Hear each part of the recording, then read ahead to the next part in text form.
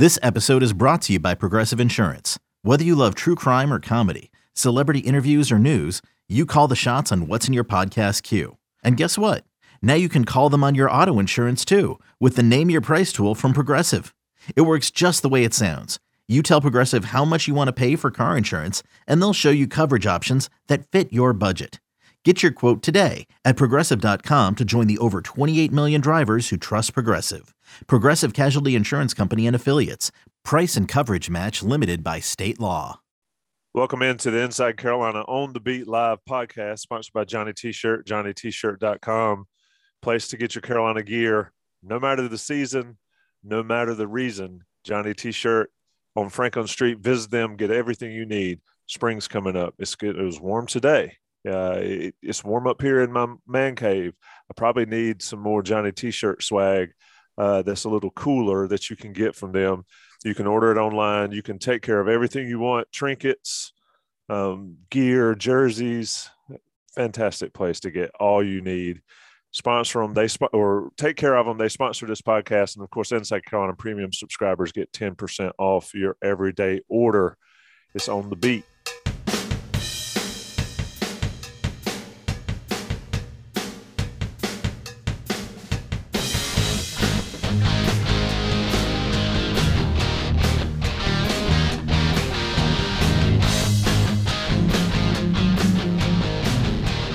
And with On the Beat Live means Gregory Hall has joined me here live, our friends and family in the chat. Greg Barnes will be on in just a few minutes. Somebody in the chat said Greg needs to make 10 putts before he leaves. Got to get those putts up. It's almost golf season. Yeah, you drive for show, you putt for dough. Greg Barnes will wear you out in that aspect of the game. But Gregory, let's get into this a little bit. I can't say that I expected to do this podcast on Thursday night in the wake of literally a wake for Carolina basketball, losing to Pittsburgh. It was not a good showing last night for Carolina. You saw it. Everybody else saw it. Carolina cannot lose games like that ever. And here's a stat that was interesting to me, and I don't know if you heard it. I assume you did. If you go strictly by the rankings, and whatever ranking it was Carolina's worst loss in 14 years, losing to Pittsburgh last night in the Smith Center. Can't happen. What do you think? I believe it was tied for the third worst loss in the Ken Pom era. Maybe as far as I don't know how Ken Pom goes back until the early 2000s. So I guess really 20 years. And then tied third as well since the Nets been around, because Pitt was 173rd. And I guess it's a Q3 loss. Somehow they moved up Pitt because of the win. I mean, that accelerated them. And so it's a quad 3 loss for Carolina. But I mean, I was expecting after watching the Florida State game, right, that UNC, we were going to be talking about UNC being firmly off the bubble. And we were going to be talking about how a recap of last week with, all right, they won in a big way. And then they beat Pitt like they needed to. And then they just need to keep that trajectory moving forward. And then they're fine, because then they would easily have slid up into probably an 8 seed. But what is this if not entertainment value at this point, as far as what's going to happen next type of deal, right? Because I just watched the second half back because I didn't watch it last night live, but I wanted to make sure to see kind of the failed comeback or the too late comeback that happened. And Hubert during the preseason talked, the old cliche of I don't want us to play with a sense of urgency, sense of emergency, right? And UNC didn't start playing with that until there was 8 minutes left. And they were still flirting with being down by 15 or a little bit more than that. But they were down 17 at halftime and had played awful for the entire first half. And that sense of emergency didn't show up until 12 minutes into the second half. It doesn't make any sense. Because it's not like Pitt came out and shot lights out at the beginning of the second half. And it was just all right, tip your cap to them. Right. But then the way UNC played and those last up until the when Brady got the turnover with like a minute 43 left and passed it to Caleb, and it just bounced off Caleb's hands and went out. And then UNC didn't score the rest of the way when they were down 6 there. For that like 6-minute stretch of 8-minute mark to a minute and 43 was honestly just as, if not better than the type of it was way better than basketball UNC played in the second half against Florida State, right? Because they were just kind of cruising in the second half and after the craziness that happened in the first half. But yeah, did not expect to sit here looking at you talking about how UNC is back into the last 4 in category. So pretty, I don't really think anybody saw it coming. Could you have No, I mean, Sherelle said it best he did post game with Joey Powell in my absence last night.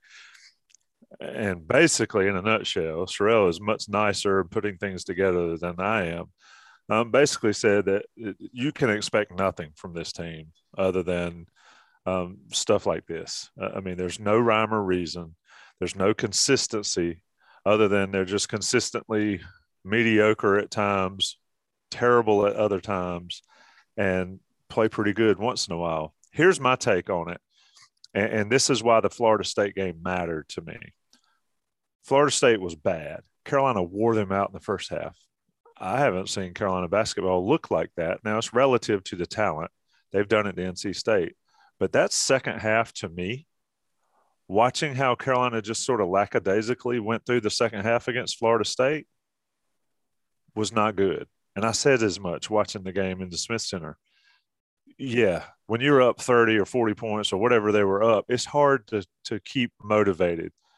But they look listless at times against Florida State. Florida State built that. So Florida State took a blowout in the first half, came back, played well in the second half, parlayed it into a win in their next game. Carolina looked as good as they've looked all season against Florida State in the first half, slept through the second half, and parlayed it into the worst loss in however many years we've talked about, with so much on the line. That's what I cannot figure out about this team. And it's clear Hubert Davis can't figure it out, right? None of the coaching staff can figure it out. We can debate whether it's a coaching issue or whatever. I've got my thoughts on that. But the bottom line is that those guys that put this uniform on can't figure out that you cannot half-tail it at all in this level. And that's what they did in the second half against Florida State. And then it carried over. Pittsburgh came out, slapped them in the face. I mean, Pittsburgh, look, I'm going to say something that's probably not nice about people that have played at Carolina. But if Jason Capel, who played at Carolina, gave his blood, sweat, and tears, but was also a part of some really, really bad teams at Carolina, is going to talk about you being soft and you having issues like that, then where is this program? You know, what does that speak to as far as what we saw last night? I don't know who's to blame for the fact that they're so up and down. But at some point, there's either got to be repercussions or there's got to be results. And we haven't seen either watching this team at all season. What are we, 26 games in? Yeah. And the same, you know, those guys got scholarships too. It looked to me like they did not believe that Pittsburgh was something to worry about. It looked like kind of like the football team plays at times. It was just fascinating to see that you can flip a switch on and you can flip a switch off. And I think that Sherelle's point, and Joey and he both discussed it, coming back when you're down 20-something, it's easy to hit shots when you're down 20-something. Nobody cares. It's tough it's tough when it's a tight game and you man up and you make shots when it matters. When you're down 15 or 20, it's easy. The basket is really big, and that's what I saw for Carolina coming back. But when it got close, then it tightened up again. And somebody posted in the chat, and Pittsburgh's actually 11-16 now, Scott Holland, because they pulled off one in the Smith Center in a game that Carolina could not lose at all. And it'll be one of those games, in my opinion. Maybe I'm overhyping it. You tell me. You're closer to it than I am at this point, and Greg can certainly comment. This is one of those games that people don't forget. You can make it back, but this is one of those games that people will look at as it wasn't Purdue, it wasn't Tech or Kentucky, it wasn't Tennessee, it was Pittsburgh, and that happened. And it's like people were being like, there's two sides of it. There's people that like me who was genuinely surprised of the result. And then there's others being like, oh, this team has been inconsistent all year. Sure. But you look at who they were good against and who they were bad against, and they were bad against the good teams and good against, like, that is one thing for the first 25 games of the season that you could look at the opponent and know which UNC team was going to show up. If it was a good team, then UNC was going to lose. It was that simple. And if they were a bad team, that they were going to find a way to win. And so watching this game at the beginning, when Pitt did hit him in the mouth, I was like, okay, this is just like the Clemson game, right? Clemson was up 19-8, and then UNC came back. But then that never happened. And I think that's the part where it's like, okay, against the better teams, against the Kentuckys, against the Dukes, against the Tennessees, whatever, you can be like, okay, it didn't happen because those teams are insurmountably better than Carolina. Pittsburgh is not insurmountably better than Carolina. They're just not. They played better, right? Like we can't sit here and say Pitt played awful, shouldn't have won that game. UNC played even worse, right? That wasn't the case. But it's just like, and someone mentioned officiating physicality. Yeah, it was a physical game. Baycott was getting slammed down low, but he was also doing some of the slamming on the other end. So it's just like, you got to play to what I didn't think there was a lot of inconsistencies in the officiating, which is kind of what people get mad at. So I don't think that's something that you can look at and being like, oh, they were letting Pitt play, but they weren't letting Carolina play, blah, blah, blah, stuff like that. Yeah, it's just like, Pitt's not good. And UNC couldn't find any will in the first half or even coming out of halftime. Which is just, it doesn't make any sense. Do you think the Virginia Tech game on Saturday had anything to do with it, the looking ahead?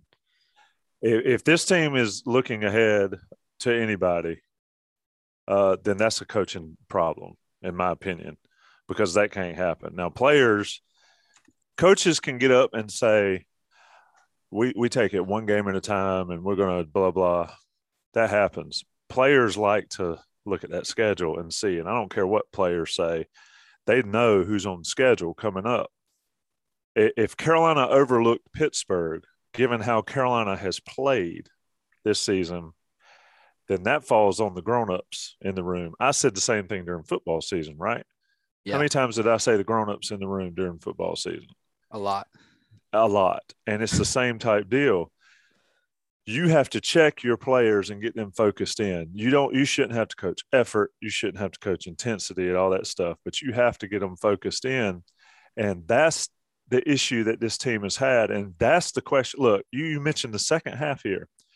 What's the number that I saw? What number? They stopped Pittsburgh. Pittsburgh failed on 12 of 16 of their possessions to start the second half. They were 4 of 15 from the floor to start the second half, and all 4 of those were threes. And they still led by 21 points after shooting 4 of 15. That's disturbing to me because you're coming out of a halftime, right? Vip in the chat mentioned, and Vip, you can come join in. You can jump in here. We'll send you the link. Homie. Come on and get in here. Don't be peanut gallery. Even though I'm gonna steal your quote. If you practice bad and it carries over to games, that's one thing. But that is an issue that should not happen at this level. It should not be allowed to let happen. And to see it happen repeatedly to Carolina, somebody mentioned they've had some bad losses. This is the first loss against a bad team. Who's the bad team here? Right? Who is the Pittsburgh played? Pittsburgh did what they had to do. And as Vip mentioned, if these situations are happening 26 games in, 25, 26 games in, then there's bigger issues. And folks need to realize, and this is something we've talked about, a Hall of Fame coach retired and got out of it because of these type situations. So there it is. And then we expect any different when somebody that hasn't done it. I think that is a huge aspect of it. It doesn't absolve anybody of anything, but what it says is that these guys have not learned the importance of busting your tail for 40 minutes on every night. And you can lose to anybody, and Carolina proved it losing to Pittsburgh. And I want to stay on the adults in the room thing, right? Because Hubert's correct when he says his team has been able to bounce back successfully over and over again. After getting destroyed by Miami and Wake, they turn around and they go on a 4-game win streak with with the overtime loss against Louisville. Like, that's a good way to bounce back, right? They lost to Purdue and Tennessee, and then they handled outside of Kentucky. Then they went on they handled things for 5 games. Like, this team has been able to bounce back. What I think is the more important thing is being able to do it within a game. And if Hubert can get them and the staff can get them to bounce back after a bad game, and I understand the dynamics are different, but what is the issue with getting them to be able to do it within that 40-minute that 2-hour window, right? Because there's halftime for a reason. There are media time, like, there are so many opportunities to try to whatever tactic he wants to use, whether it's making them laugh and just being like, guys, just let some of that release off, which has worked. It worked again. It worked in Clemson. It's just, where is that disconnect? And maybe that's too far gone that it can't happen. Right? Like, but it did happen in the Pitt game, but it just happened with 8 minutes left when it should have happened with 28 minutes left. That's what it's like. It shouldn't have had to happen. That's the point. But it's I don't want to talk. I don't think that's fair, because that's something we've talked all season. That's just what this team is at this point. Right. I don't think that can change at this point. But doing something you've already done and did last week, why can't that occur in your own home court? The crowd did everything it could to will that team last night. And it and yes, some shots were not falling, right? Like, Brady's shot wasn't there. He wasn't taking bad shots. But then Kerwin's shot was there. Obviously, Caleb and RJ's shot was not there at all until late. So it's like, it's just, not Bacot, and we can talk about this for a little bit. I want to get your thoughts, and Greg, if he gets in here, on how you thought Bacot handled the physicality down low. Not well, but he still got to have more shots. I mean, the game plan against not only Bacot, but against this Carolina team, and it really has been this for a long time, but a lot lately, is just hack them, foul them, push them, be physical, and they fold up. And that's not an indictment on any one guy. That is how it's been. And Bacot has struggled with somebody who will bully him. I think he's fantastic in certain games. He is, he's as skilled of a big man as Carolina's had in the last 5 or 6 years. But he struggles with physicality. And why is that? Is he not getting it in practice? Is he not getting it in outside of games? I don't know. But to your point, if I'm a big going up against Bacot, whether he's got me on size-wise or not, I'm going to bully him, and I'm going to do everything I can to get him out of his comfort zone. And Carolina has not shown the ability to adjust to that. It's not just Bacot. It's not just one player adjusting. Right. It's everybody. And it's almost like you go rudderless when your guy goes to it. And somebody mentioned no double-double. I mean, numbers are nice, but you got to be effective, and he just wasn't effective. But what gets me, and this goes back to sort of the starting early, and the reason I said it shouldn't happen is Gregory. The game is easier when you have no expectations, and I think that has a lot to do with being able to come back like they did, because I mean the game's over when you're down that much without a miracle. Well, there's no expectations. When you get blown out by Tennessee, Kentucky, or whatever, then there's no expectations. So you go out and you play well. Granted, the level of competition is less. We can debate that, but this group functions better when nobody expects anything, and the players, I think, go that. The only time people have expectations or is against Duke. The fan base wants them to beat Duke and wants them to do that. They struggled with those expectations against Duke because they got worn out. But against other teams that they've been able to match physically and emotionally, they do well because there's no expectation otherwise. And I don't know if I'm talking around myself, but I'm telling you, when you're down 20, the basket is as big as it gets, right? Sure. When it's a 1-point game, like the women's team tonight, when it's a tight game, that basket shrinks into one of those fairgrounds at the state fair baskets. And I think this team has been great when it's a hula hoop. And when it has become the state fair basketball rim, they just can't figure out how to get it done. I thought Bacot looked desperate because of that physicality.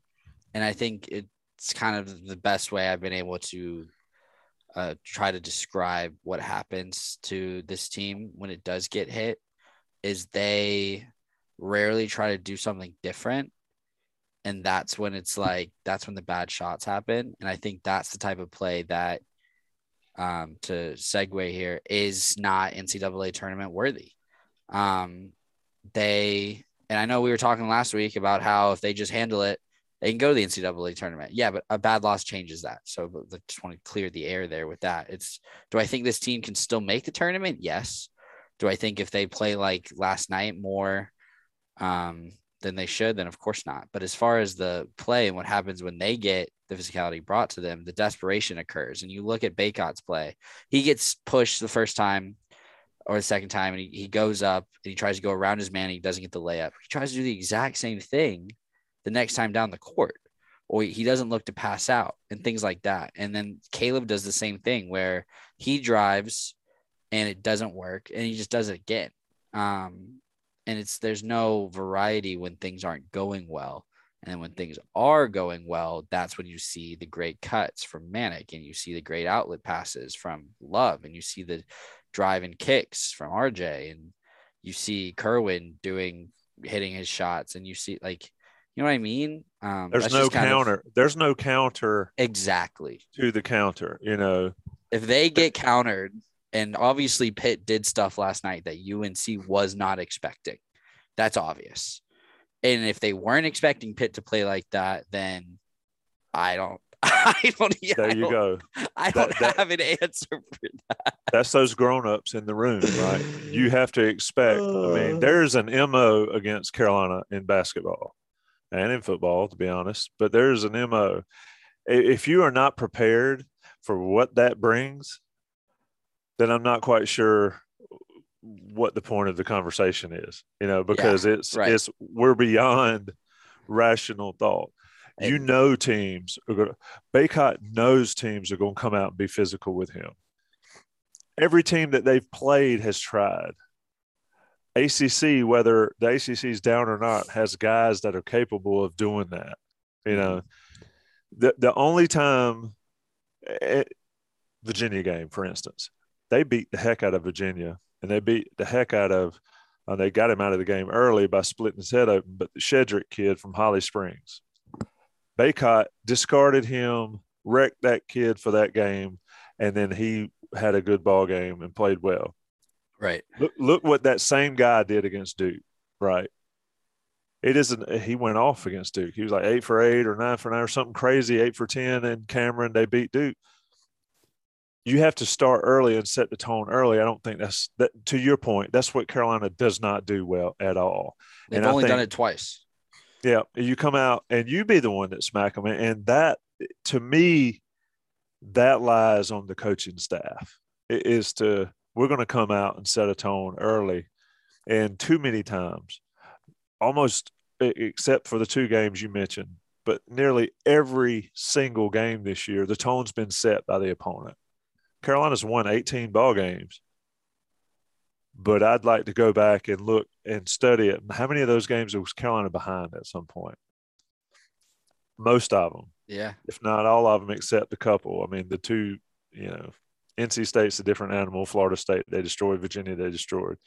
And Michigan, I think Michigan led at some point early in that one, the games that stick out. But the problem is that this team reacts rather than imposing will. And that, to me, watching Carolina basketball over the last 3 years has been the thing that's so different than anything we've seen in a long time. It's different coaches, right? Different coaching staffs. Yeah. And somebody that I love to death said common denominators. But the bottom line is, if the common denominators are a problem, you as a coach has to do something about that. And that really hasn't been done. So here we are. You got any questions on this YouTube chat? Yeah, well, Greg gets in here. I'll get to some. Someone brought up Lunardi's Lunardi has UNC as last 4 in right now. And it's just like, do you think that's actually true? I don't. The reason why that is still the case, and Drew Krebs brought this up, is if the ACC season ended today, UNC would have a double bye and would be the 4th best team in the ACC. So that's kind of why they're still tiptoeing the bubble. If that wasn't the case, then there's not really, you can't, like, basically 4 ACC teams make the tournament. I don't think we're going to see less than that. So that's why, to answer that question, Greg, welcome. Hello, gentlemen. Sorry for the delay. No, you missed me on the soapbox. And, nice. All the stuff you've heard before, I'm sure. It's just that, who's the NFL coach that says we knew who they were? We knew exactly who they were, or whatever. That Dennis Green. Yeah, it's kind of like where they are. Talking about the NCAA tournament, Greg, to Gregory's point, to build off of that, how big a deal is a bad loss versus a good win? Because I think Saturday night, Virginia Tech would be a pretty good win. But how do you offset a loss like last night against Pittsburgh? You have to offset it with good wins. I wrote after the game the other night that North Carolina was rolling along, and they had this unintended plan, but it was a plan nonetheless of, hey, we don't have any Q1 wins. We haven't beat anybody that's the NCAA tournament caliber team. However, we haven't suffered any bad losses. Everybody that we were supposed to beat, we beat, and most of the time we beat handily. And that was going to be enough, given the makeup of the bubble right now. And before the Pittsburgh game, looking at it, I really believed, and I think the metrics kind of back this up, is that North Carolina could have gone 4-2 the rest of the way with losses in Blacksburg and at Cameron. And then as long as they won maybe one game in the ACC tournament, they would have heard their name called on Selection Sunday. What happened last night blew that plan up. Do I think North Carolina is still in the bubble? Yes. Are they straddling that line? Absolutely. Right now, they're probably in Dayton. But the way you combat that, to answer your question, Tommy, is you go to Blacksburg and you win. Or you go to Cameron and you win. And everybody has already crossed off the game at Cameron as an automatic loss. Well, take a long look at what Duke has done at home against some of these ACC teams. There's been a lot of close games. And there's going to be so much pressure on those kids for Coach K's final home game at Cameron. Really? I mean, that is just a ton to put on those kids. And so I don't cross that one off. Now, Carolina can lose by 40, but if they come out and they play well and Duke tightens up, they can win that one. But if you win one of those games, you kind of make up for the loss against Pittsburgh.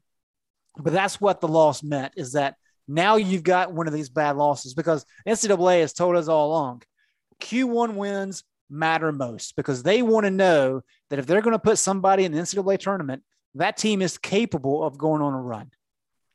If you don't have any Q1 wins, that tells them, hey, they may go out the first weekend. And I think that's a big thing. The other part of it too is Q3, Q4 losses are debilitating because it says, wait a minute, this team maybe is not that good. And so if you've got one of the bad losses, you have to correct it with a big win. And so Carolina, instead of being able to coast and absorb some more losses, they're going to have to win one of those road games, I think. Since you brought up Dayton and being UNC potentially being in the first four, John Rothstein has put this proposal out. I wanted to get y'all's thoughts on it. I agree with it. Yeah. Have you seen it, Tommy? No, I have not. The NCAA needs to consider altering the first four and make the Tuesday, Wednesday games feature the final 8 at-large teams, thus allowing all automatic qualifiers to advance to the round of 64 and basically get away with the 16 seeds playing and then having to turn around and play a 1 seed and just make it basically 8 Carolinas, like that caliber, basically the 8 teams that UNC is fighting for right now to get in that bid, or there's more, but right, like have that play. And I think that would be way more entertaining than having to watch 16 seeds duel it out when they've earned the right to not have to do that, in my opinion. Yeah, I mean, you're going to call people automatic qualifiers and then make them have to qualify again. I agree with it 100%. I think you put I don't know if you want to put all the 12 seeds in Dayton or something like that. But, yeah, I think if you win your conference tournament, whatever conference it is, and I think there's more pressure on these one-bid tournaments than there is on, SEC is going to get what, 9 or 10 teams in? Well, you can lose on the first day of the tournament and still get in. These teams go through the ringer to win their conference tournament, and then you're going to put them in Dayton. So I agree that I'm a field of 64 anyway. I understand what they're doing, and Dayton's pretty cool, but make it be your major conference teams or those. Don't you – isn't that where you're at, Greg, when you say you agree with it? I am. I think if you're going to – what we grew up with and what is so special about the NCAA tournament is that if you win your conference, regardless of what conference that is, you are automatically in the tournament. There is nothing else like that in sport. And it's what makes it so fun. I mean, that first weekend of March Madness is incredible. I think you're hard pressed to find another weekend that's that fun. And it's because all these nobody teams somehow won their conference tournament and they're playing. And I think that's special. And I think forcing those teams to have to play, I mean, I'm trying to think, it was one of the local teams had to play in Dayton a couple of years ago. It's Dayton. Yes, you're in the tournament, but it's not the opening weekend. That's not a tournament. And they've screwed it up saying, changing this round 1, second game, whatever they've done. Yeah. Round 1 starts on Thursday at noon of the ACC tournament or the NCAA tournament, period. Dayton is just a money grab, I think. Right. It is. But I think if you give all the automatic qualifiers a spot in the field of 64, then yeah, you just let Dayton be a free for all, like a bunch of average, mediocre Power 5 teams have at it. Yeah. And then that is a money grab because then you end up like a Carolina or playing. Michigan State or UCLA or yeah. Yeah. Could you imagine that? I mean, that would be something, but yeah, I think if you win your tournament, speaking of tournaments, if y'all aren't watching the ACC tournament thing on ACC Network, you need to, and especially if folks are listening, go check it out. But the bottom line is you win your tournament, you should be in the big dance, and the big dance is not going to Dayton. It's like going to the senior prom and ended up in the sophomore dance. It's not the same thing. So anyway, any more questions in there, Gregory? I see a bunch of people talking about. You're talking tournament. So what are the what are we giving UNC's percentage chances to win the ACC tournament? Well, they have to get a double bye to have a chance. Double bye where they if play it started tomorrow, they have a double bye. Right. 10%. With the pit loss. You got 10%. I Maybe would say Dayton 10. needs to be Dayton just needs to be the ACC. Like the top 8 teams in the ACC all play in Dayton. Percentage chance of Carolina winning. I've got him at 1-4. 25% chance to win. If they get a double bye, yeah. If they don't, I'm dropping that to 7. What do you think, Greg? I don't look. I think 25% chance is fair. Have they strung together 3 or 4 good games? I know they've won Yes. that many in a row. Have they strung together 3 or 4 good games? But who's that's the thing, like with the ACC, what no. team in the ACC scares you? Based on how Yeah. Duke beat Carolina, that'd be the only one. Yeah, but I mean, look at what Duke's But even done in then, some of no, their they don't. games. They're not scary. Yeah. So I think if Carolina can get a double bye and they get hot, they have a chance to win the whole thing. I think it'd probably be better for Carolina if they get the 4 seed would be ideal, just because you play Duke second round, and you probably rather play them where you've got some legs than have to play them in the finals. But if they have to play, what would that be? Is it the quarters that they would be, or would it be the round of 6? I don't know. If they don't get the double bye, right? If they don't get the double bye, they're gonna have to win 4 games in 4 days, and they just do not have the legs for that. Yeah. So or the bodies. Yeah. So what percent chance Carolina makes the NCAA tournament right now? I say 50% chance. Yeah, I'd say it's better than definitely winning the ACC tournament. I was pretty certain prior to last night that they were getting in. I think everyone was. After what you saw last night, I think it's a Dayton trip, and I think it's a Dayton trip for that reason. I think it's a money grab. Okay, so here's the other part of that. What percent chance do you give them of winning on Saturday in Blacksburg? The way Virginia Tech's been playing, won 6 in a row. Yeah, Virginia Tech is playing like the Tate Frazier comment early in the season. Correct. And shout out to Tate. I started to say it took you 3 months, but you finally got that question right. Hey, I mean, that's like the best scouts, right? They look ahead. That's right. So, if you'd asked him a month draft ago, on potential, right? Yeah. If you'd asked him a month ago about his pick, he would have disavowed it. This Carolina team's up and down more than any I've ever seen. Virginia Tech presents some opportunities for Baycott. I don't know. I'd say 33% chance that they can go up there and win. I got no faith to see them come out on the road on fire. Have they done that once this year on the road? And like you're saying, are you asking Boston College? When BC was coming off of like a 3-week COVID hiatus. Boston College would have lost to the local, Y All-Stars on that night. I mean, I'm serious. The way they have not shown up on the road, Virginia Tech's going to be on fire. And I think that's a hot ticket there. And look, we saw what the football team did in the environment at Virginia Tech. This team, I'll give them 30% chance to win. Maybe. What do you think, Gregory? I mean, it's a road game. Virginia Tech's won. It's probably like closer to like 45. It's like a toss-up game with the benefit, because I still think it's a toss-up game with the benefit to Virginia Tech because it's a home game for them. Which is, I don't think that's far off of what KenPom. Oh no, KenPom has it. KenPom gives them a 32% chance to win, which I think is low. What did I say? 33? Yeah, I think that's low because of what we talked about earlier with their ability to bounce back after games. Like that is something that we have seen multiple times. And if there's a time to do that, it is on Saturday. There's Greg, yeah.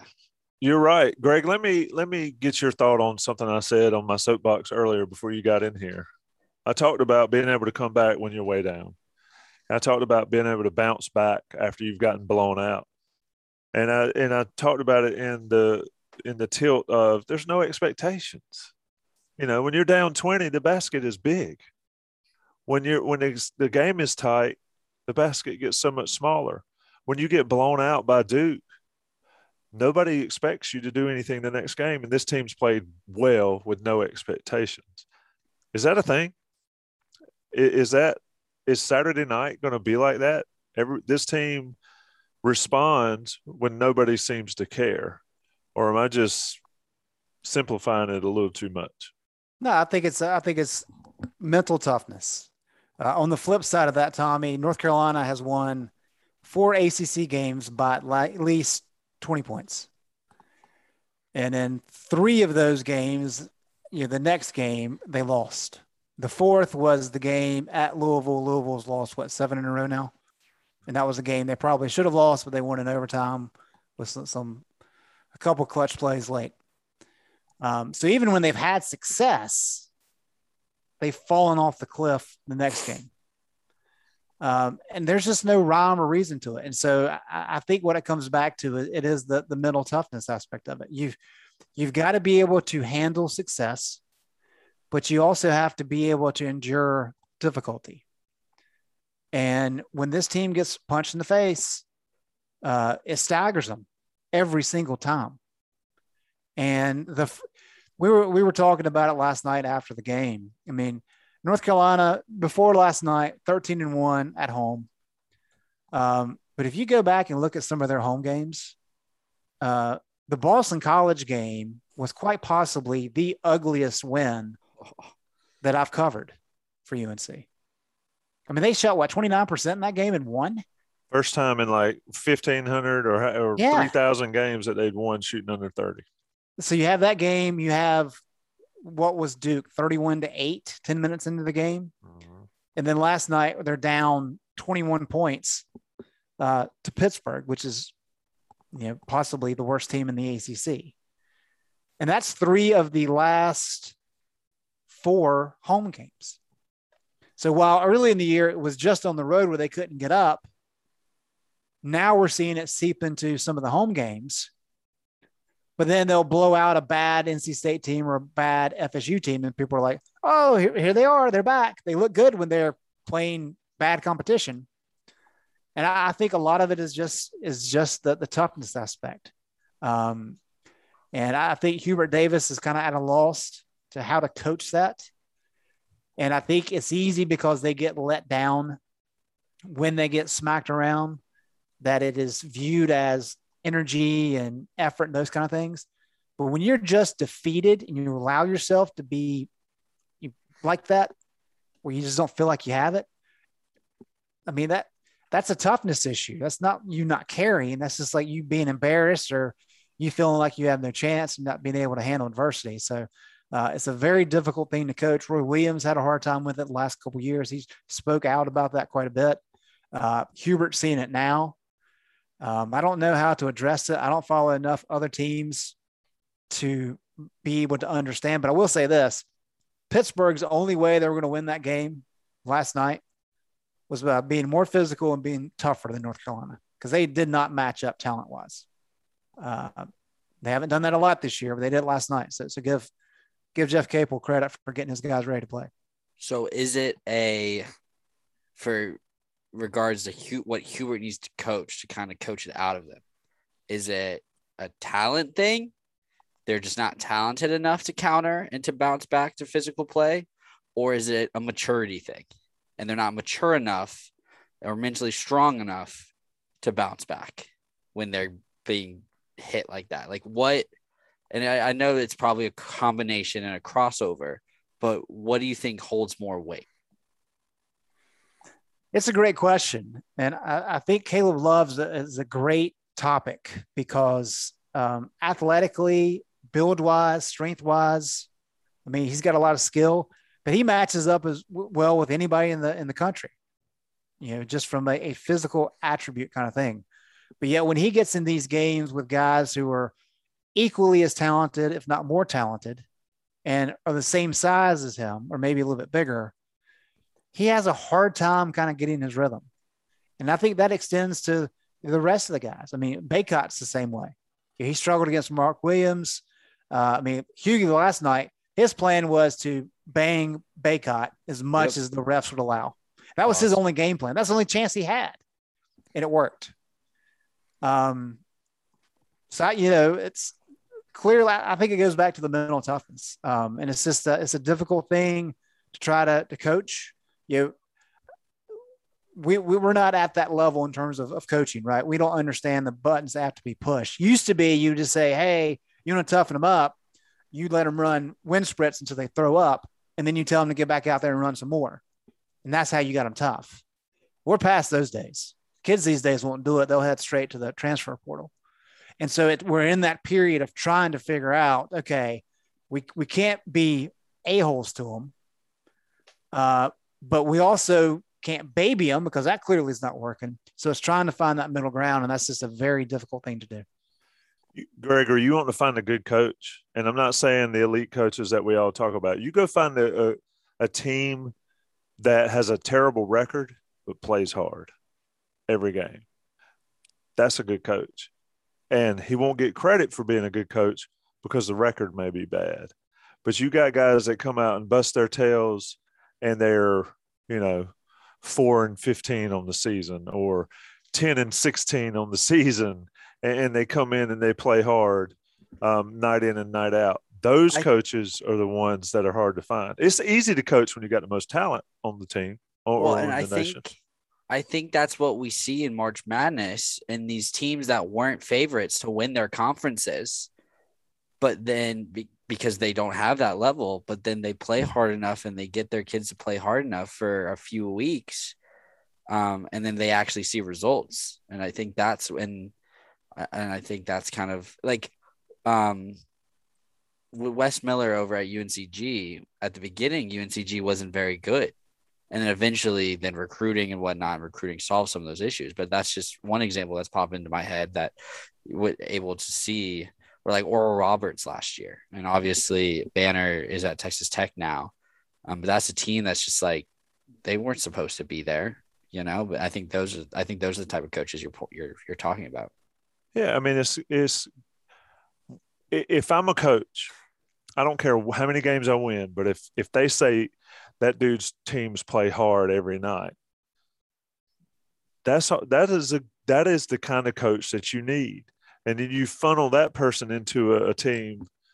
I'm going to say something else that is probably not popular. I don't think you can be the nice guy. I don't know any great coach that's considered to be nice. And Greg, you may disagree there. I'd be interested in your take, but every elite coach that I've ever dealt with, every elite coach that I've ever heard about, read about, watched, or whatever, they've all got an edge to them that borderlines on being a bit of a butthole, to be brutally honest.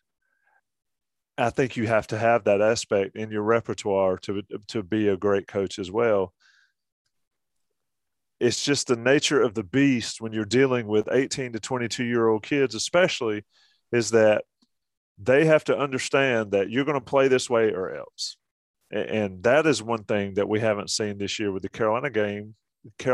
And I think that is part of you get what you allow. And Greg, speak to that. I mean, back to the Carolina side, they get punched in the mouth. They don't play hard.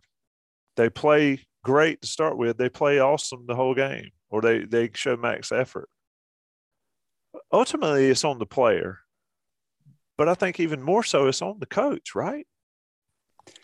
Yeah, I've got a little bit of an issue. We had this conversation back during football season too, of people saying, "Oh, you can't blame the coach because the coach has to, he can't be out there playing for the guys. The guys have to want it." I mean, yeah, there's some of that, but I mean, the coach's job is to win games, and the coach's job is to have the guys ready to play. He's the one making the big bucks. It's his responsibility. If you've got a kid and your kid's not doing what he's supposed to be doing, whether it be in the classroom or at home with chores, you can't just say, he just doesn't want to clean up his room. I mean, it's your responsibility as a parent to make sure that takes place. And the same goes with coaches. Hubert Davis is 26 games in. I mean, so I don't think this necessarily applies to him. He's trying to figure it out.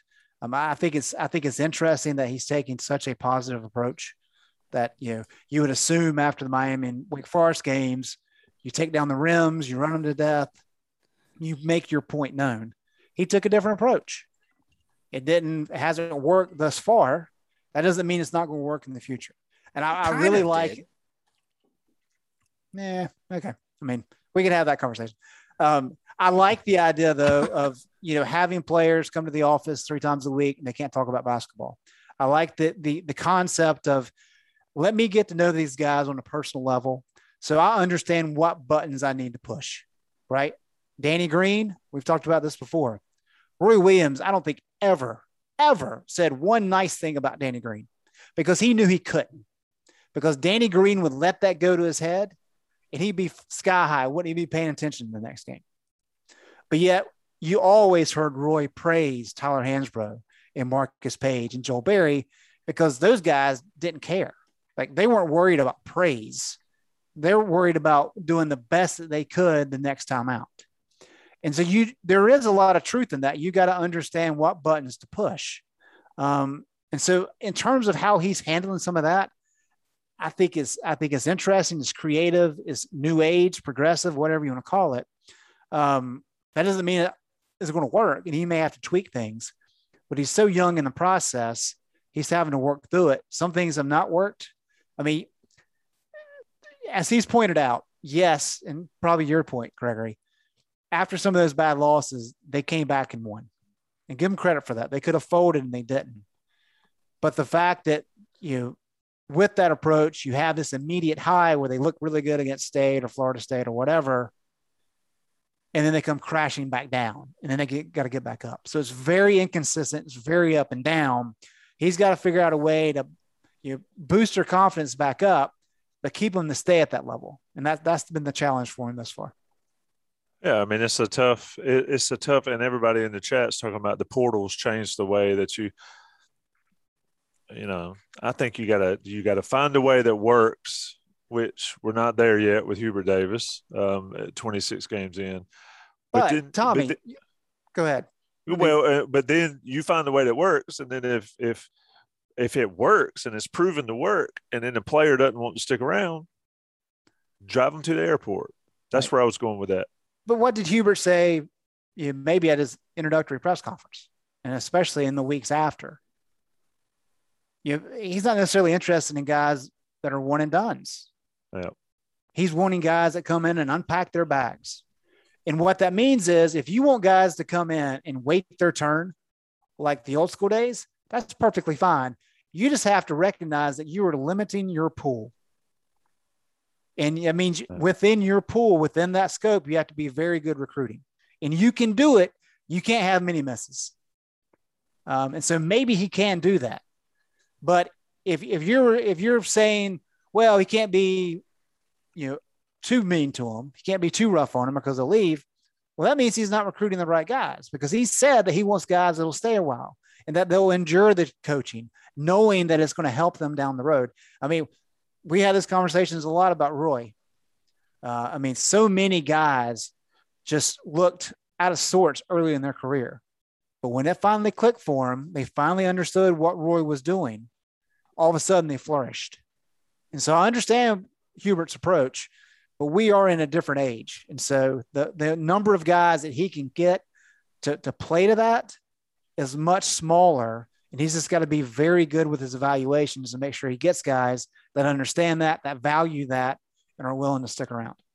And it is a brutally tough situation to be in this day and age, with the way it is now and being a first-year coach. We don't know if it's going to work, like we've talked about here. It could work wonderfully. It could fail miserably. But the bottom line is we don't know. And when you're doing it with so many eyes on Carolina basketball and so many people caring, that's the great thing about coming up old school, right? You could go and you could coach somewhere. You could coach at Army or you could coach at some school, and then you could come to like a Duke or a Carolina, and you could be burned in effigy, and you can do that, and then you could build it. Hubert's right in the spotlight in 2022 dealing with this. I don't envy the man, but I tell you what, the biggest issue that every Carolina fan I've ever talked to, and Gregory get in here, is the inconsistent effort. And that's what he's got to figure out. Gregory, your take on the whole thing. I mean, we're 26 games into Hubert's deal. It's not folks that are talking about change coaches and get somebody outside of the family, that's ridiculous. But it is Carolina basketball, and people have expectations. And you look like I've scared you, by the way. Oh no, my nose is clogged up, so I have to breathe out of my mouth. So I'm sitting there like you party too much cross country. So I can't breathe out of my nose, but dang airplanes. But anyway, take on the whole thing. It's just like, and I get, Greg, what you're saying with the whole, like, it's the coach's job to win games. And when look at parenting, it's like if the kid doesn't clean his room, like I get what you're saying. But at this point in the season, I don't, and obviously we're not in there listening constantly to what is said, but at this point in the season, I don't understand how a player doesn't get up and get ready for like at this point. Like I get in the beginning when they don't matter as much or it's early and they're still whatnot, but like this is probably the 4th consecutive On the Beat podcast where the theme has been revolved around, does this team make the NCAA tournament? And it hasn't swayed in either direction significantly at all. And the players know that, like they know where they stand. And so it's just like, that's my take on it. As far as the effort thing is, as just like individually, and chemistry might be something different. And if one guy's not whatnot, like that, it might be a completely different factor. But that's what I get stuck on, is how that, with how many games are left? 5? Are there 5 regular season games left? Selection Sunday is what, 3 weeks from Sunday? Yep. Crazy. It's just like you've only got 5 games left, and we know it's not going to be an issue for Brady, right? Because Brady might have only 6 games left in his college career, right? So, and we've seen that with his effort. We know that's not an issue. So why can't that be across the board is where I get stuck on with the players and not really looking at the coaching staff. Yeah, and I wonder too, I think you're right there. I wonder too, though, how much of this is North Carolina being overconfident? And that goes back to the mental toughness, because they had won, 6 out of 7 coming into that game, and they absolutely annihilated Florida State. That game was over. Pittsburgh's not any good. I mean, Leaky Black talked after the game about, somebody trying to build their NBA resume whenever they come play North Carolina because of the name on the jersey. And we talked about early in the season, there are some teams that they get more up for playing against the UNC jersey than some of UNC's guys do for wearing the jersey. And that's a problem. But, back in the, 2018 season, football, Carolina goes down the ECU, gets pummeled by a bad ECU team. Yeah. And after the game, I'm not going to name his name, but a defensive lineman said, we just took them lightly. And I'm like, dude, you went 3-9 last year. Like, who are you taking lightly? And I think it's just, hey, we're North Carolina and that was East Carolina and we're going to beat them. Of course we are. I wonder how much that now is it semantics possibly. But I don't know that it's so much the guys just don't care as much as maybe there's a little bit of feeling too good about themselves after playing well for a stretch without, other than the Duke game, of course. Sure. I don't think it's them not caring at all. Of course they care. I mean, it's their livelihood on the line if they want to. Do they? Because they were down by 20 to Pittsburgh in a game that mattered. Well, right? I mean, that's the. Well, sure, but then it goes back to with that, it goes back to what I was saying earlier, is they don't have a counter. And I don't and I think that shows that they do care, because they're like, that you can see the frustration in Bacot when he does the thing that he's normally successful at and then isn't, and then he goes right back to it, because he's like, you can see the want to be successful, but that's not how you're going to be when the defender has already stopped it. You have to do something else, and this team doesn't possess a counter. That's the kind of with my explanation to that. Yeah, they're down 20 against a Pitt team, but they didn't have a counter, and I don't think that's a care issue, in my opinion. Well, that and Greg, we talked about this before you got in here, and I'm gonna bring out the old Mike Tyson thing. Is everybody has a plan until they get punched in the face? That's what I see. And that brings us back to the coaching aspect of it. Is you got a game plan. You go in and here's my game plan. We're going to do this game plan. Once upon a time, Carolina could do what they wanted to. What did Dean say? I'm not doing what they want me to do. I'm doing what I want to do. Something to that effect. Roy copied it, and Roy did it as well. This team has a game plan going in, and then something drastically changes that doesn't work. And then, Greg, to my issue is, and to the Gregory's point there about the counter, it's like, okay, let me keep trying to put this, square peg into this round hole, even though everything's changed. That's an issue to me, and that comes back to the coaching aspect of it. I'm trying not to throw it off on individual players. I'm not trying to throw it off on individual coaches because it's a group effort to be as bad as they were last night. Yeah. I think an interesting part of all this, and this maybe, well, it doesn't explain it, but it gives some insight into some of the blowout losses versus some of the blowout wins. I mean, North Carolina still doesn't have very many close games this year, but they're shooting 48% in wins, 40% in losses. That's a pretty significant differential. And I think it's 41% from three or 42% from three versus 30% in losses. That's just not one player having an off game, right? I mean, that's when the team's hot, everybody seems to be hot. But when somebody's missing, it's like it's contagious and everybody misses. I mean, as bad as that first half was on Wednesday, I mean, Pittsburgh just made everything they threw up. And yes, they had plenty of open looks from three, but they also made some very tough contested shots. You tip your hat to them, you move on. But Carolina got stops on 12 of Pitt's first 18 possessions in the second half. And yet Pittsburgh increased their lead.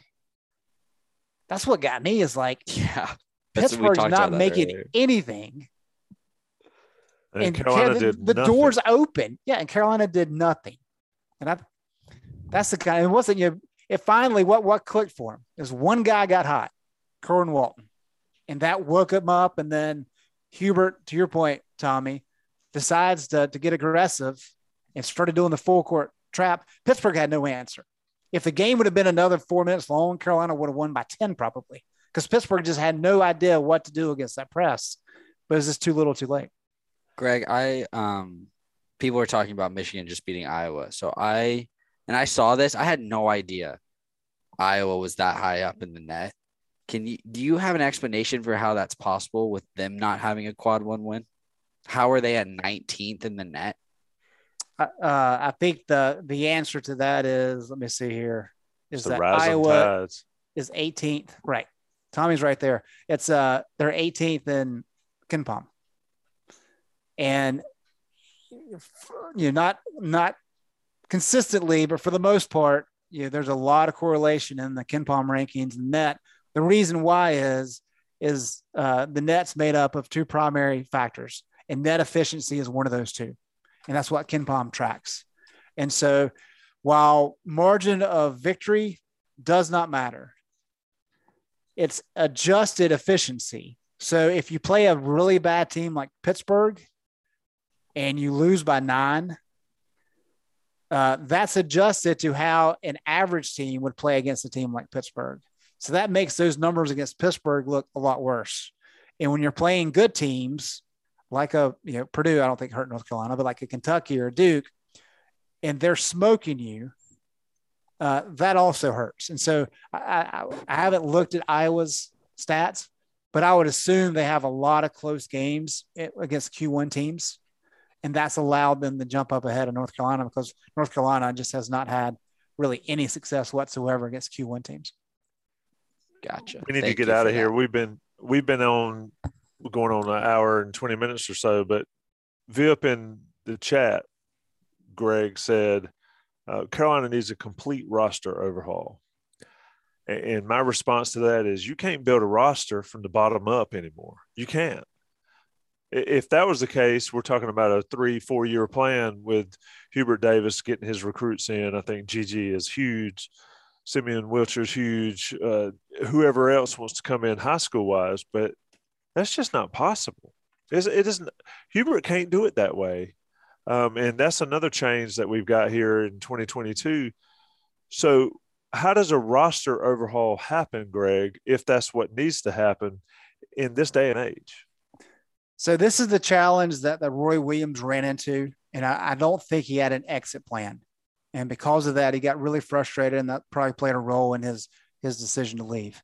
But because the NCAA investigation happened the way it did, that really hurt North Carolina's recruiting back, 5, 6, 7 years ago.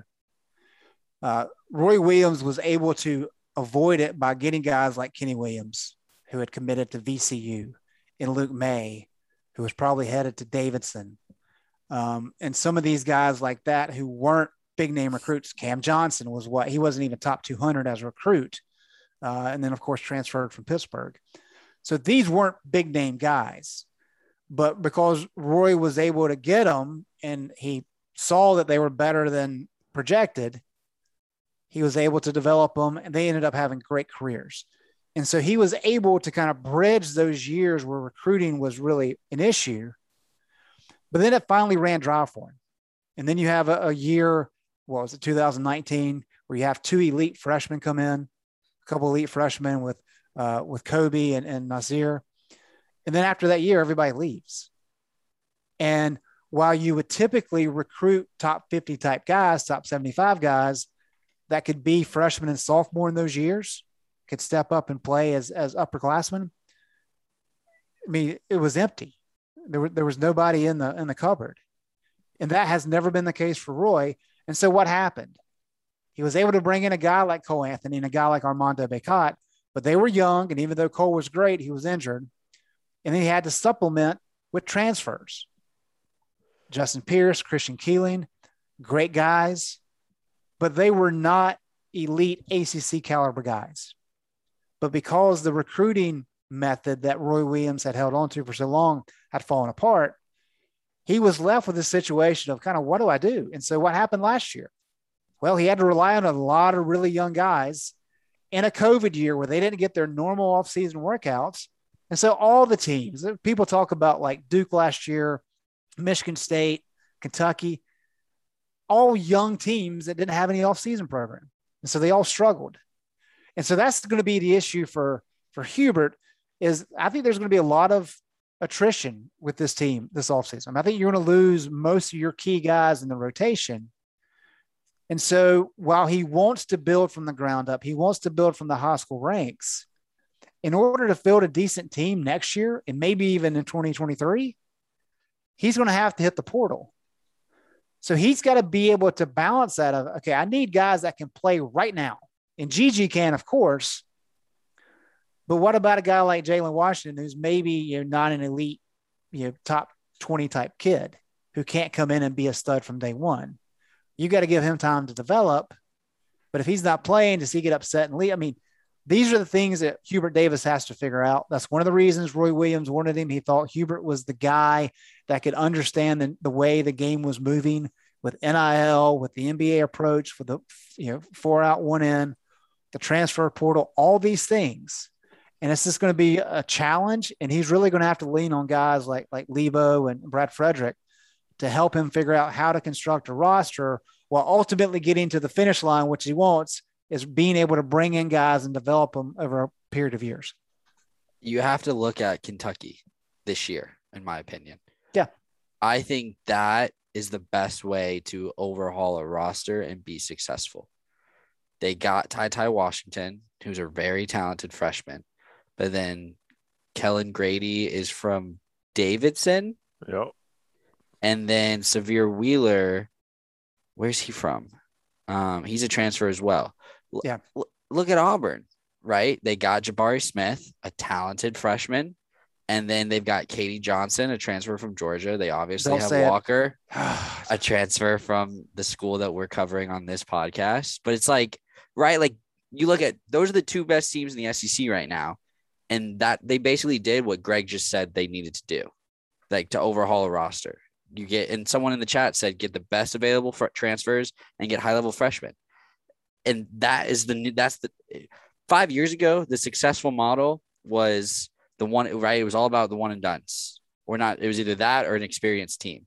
Now it's a hybrid of you bring in a ready freshman and you supplement it with transfers if your development guys aren't ready yet. That's how you be successful. And what's crazy is like if it were so easy, we all could do it. Right. I'm not saying it's see my easy, jersey on my wall behind me. But that's how you Hall can of do Fame it jersey. over an off season. You have to get lucky with a freshman and you have to bring in a lot of transfers. Yeah. Kentucky starts 2 seniors and 3 juniors. Who would have ever thought that for a John Calipari team? But I would like to know when the last time Kentucky started that type roster. Joby Hall, Tubby Smith, Tshiebwe is also a transfer. That's right.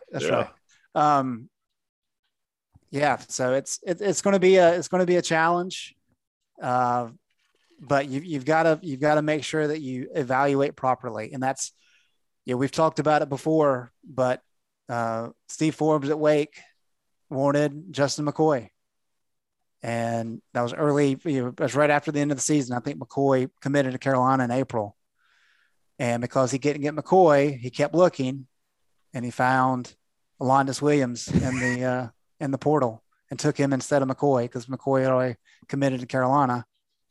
And now he's got a guy that's probably going to be ACC Player of the Year. A fluky thing. Exactly. And even like North Carolina, like Brady Manick, I think is a great addition to the team. Not a great defender, but perfect for what they wanted offensively. I thought Dawson Garcia was solid, and McCoy's not who they thought he was going to be.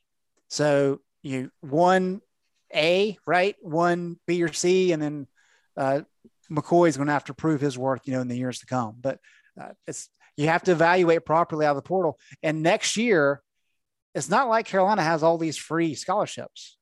I mean, 3 guys have to leave this year just to make room for the freshmen coming in. And then if you want to get anybody out of the portal, you got to have more attrition. So, yeah, I mean, you got to get lucky. I think evaluation is important with high school players, but with the portal, especially the upper class guys, if you can't evaluate what you're getting, I mean, Tshiebwe for Kentucky was a dog at West Virginia, and you knew that, and Calipari jumped on him and got him. I mean, it's just it is not a good time to be. It's not a good time to buy a new car. It's not a good time to be trying to build a roster if you can't find the guys that fit what you're trying to do. And the bottom line is Carolina's got to get tougher, and they've got to get better. People were calling for a roster overhaul. I think you're going to get your wish. When we look at this team next year, how it plays out, we'll have to see. Hubert and his staff got a lot of work to do. Gregory, anything left before we get out of here? I wanted to end with this one because I thought it was fun. And Zach put it in there multiple times, so he obviously really wants us to answer it. 5 years, what's more likely, a Final Four or a college football playoff berth? Oh, for UNC. What would I prefer? Or what No. What do I think? Well, sure. But I think it's different. That's a different answer. I also think a Final Four is more likely because of the stronghold that a handful of programs have on. North Carolina has an advantage in basketball that the football team has never had. Yeah. I would think that the Final Four is more likely. I would like to see from an outside perspective, the college football thing happen. But yeah, we're a long way from both, I think. What are they closer to right at this moment, Greg? I mean, look, Carolina. Like if one was going to happen next year, what would it be? Carolina. Okay, we'll put it like this: Carolina football was just off the bubble this year, right? Yeah. They didn't play in Dayton, but they got into the first round. That is hilarious. They were 11 seed. Right. It's pretty neck and neck right now, I think. I think if one had to happen next year, I would like it's like someone from the future came, either UNC football or UNC basketball is going to be in the final 4 teams next year. Who's it going to be? I'd probably put my money on the football team. I agree. Really? Yeah. Interesting. I think because I think there's a lot more stability on that football squad than there is on this basketball team right now. I think next year could be a rough year for the basketball program. Listen to y'all selling hope on the football side. No, that's not even selling hope. Yeah. That is just not buying stock into the basketball. We're going to be doing this podcast in August, and y'all going to have me. By July 4th, it's going to be 12-0, baby. We're going to be like, I'm not going to do it. Also, okay, they won that one. They won baseball that one starts too. Tomorrow, so I'll be at the Bosch if anyone wants to come say hello. Nice. I'll send some people to go say hello to you. They Carolina there baseball tomorrow is and always Sunday. a fun time. Who are they playing this weekend? Seton Hall. Look for a weekend wrap up every week from me about the baseball team. Good deal. And then occasionally some player stuff. Yeah. Taylor said, bring the eggs. Are you in the booth or are you in the stands? Surely you sit in the stands covering the games. I like to sit in the stands. Oh, yeah. I was going to say. They got the AC on in the booth. It's cold. It's just like, I like the sounds. I get myself a bag of peanuts, sit in right field and just take notes and watch the game and cover the game.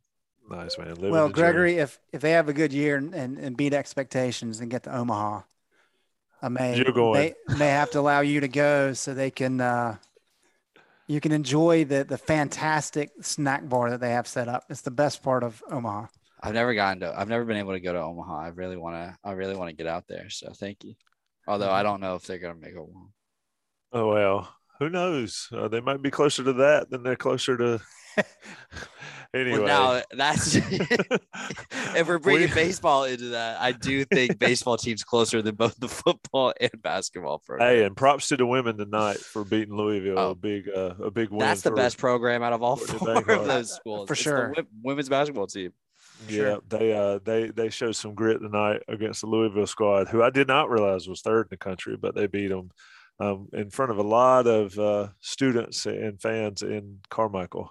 Fun time there. We're getting out of here. It's been On the Beat, sponsored by Johnny T-Shirt, JohnnyT-Shirt.com. Of course, the people you need to be shopping for your Carolina gear. 10% off your premium order. Your premium subscription will get you 10% off your order from Johnny T-Shirt. Take care of them. They take care of us. Rate us, review us, subscribe, like us, whatever it is on Spotify. Do it. Rate us and review us. Good ratings, bad ratings. I'd like to hear from you. Chime in on Twitter, however you want to do it. Take care. Watch us next week on The Beat Live. We'll have a bunch of content. It'll be interesting to see what we talk about next week. It might be the same thing we're talking about this week. Carolina, Virginia Tech on Saturday is the big one for the week. Gregory, appreciate it, fellas. CBS Friday. TV's hottest show is Fire Country. I'm not a hero. I'm in orange for a reason. They're taking 12 months off your sentence. You're free. Lady, with a special epic season finale. Now that I'm out, I need something to get me up in the morning. You are a firefighter. Used to be. That will be unforgettable. In the name of your life's happiness, go get your girl. She's getting married tomorrow. Says, when do you let anything get in the way of what you want? The Fire Country season finale, Friday, 9/8 Central on CBS and streaming on Paramount+.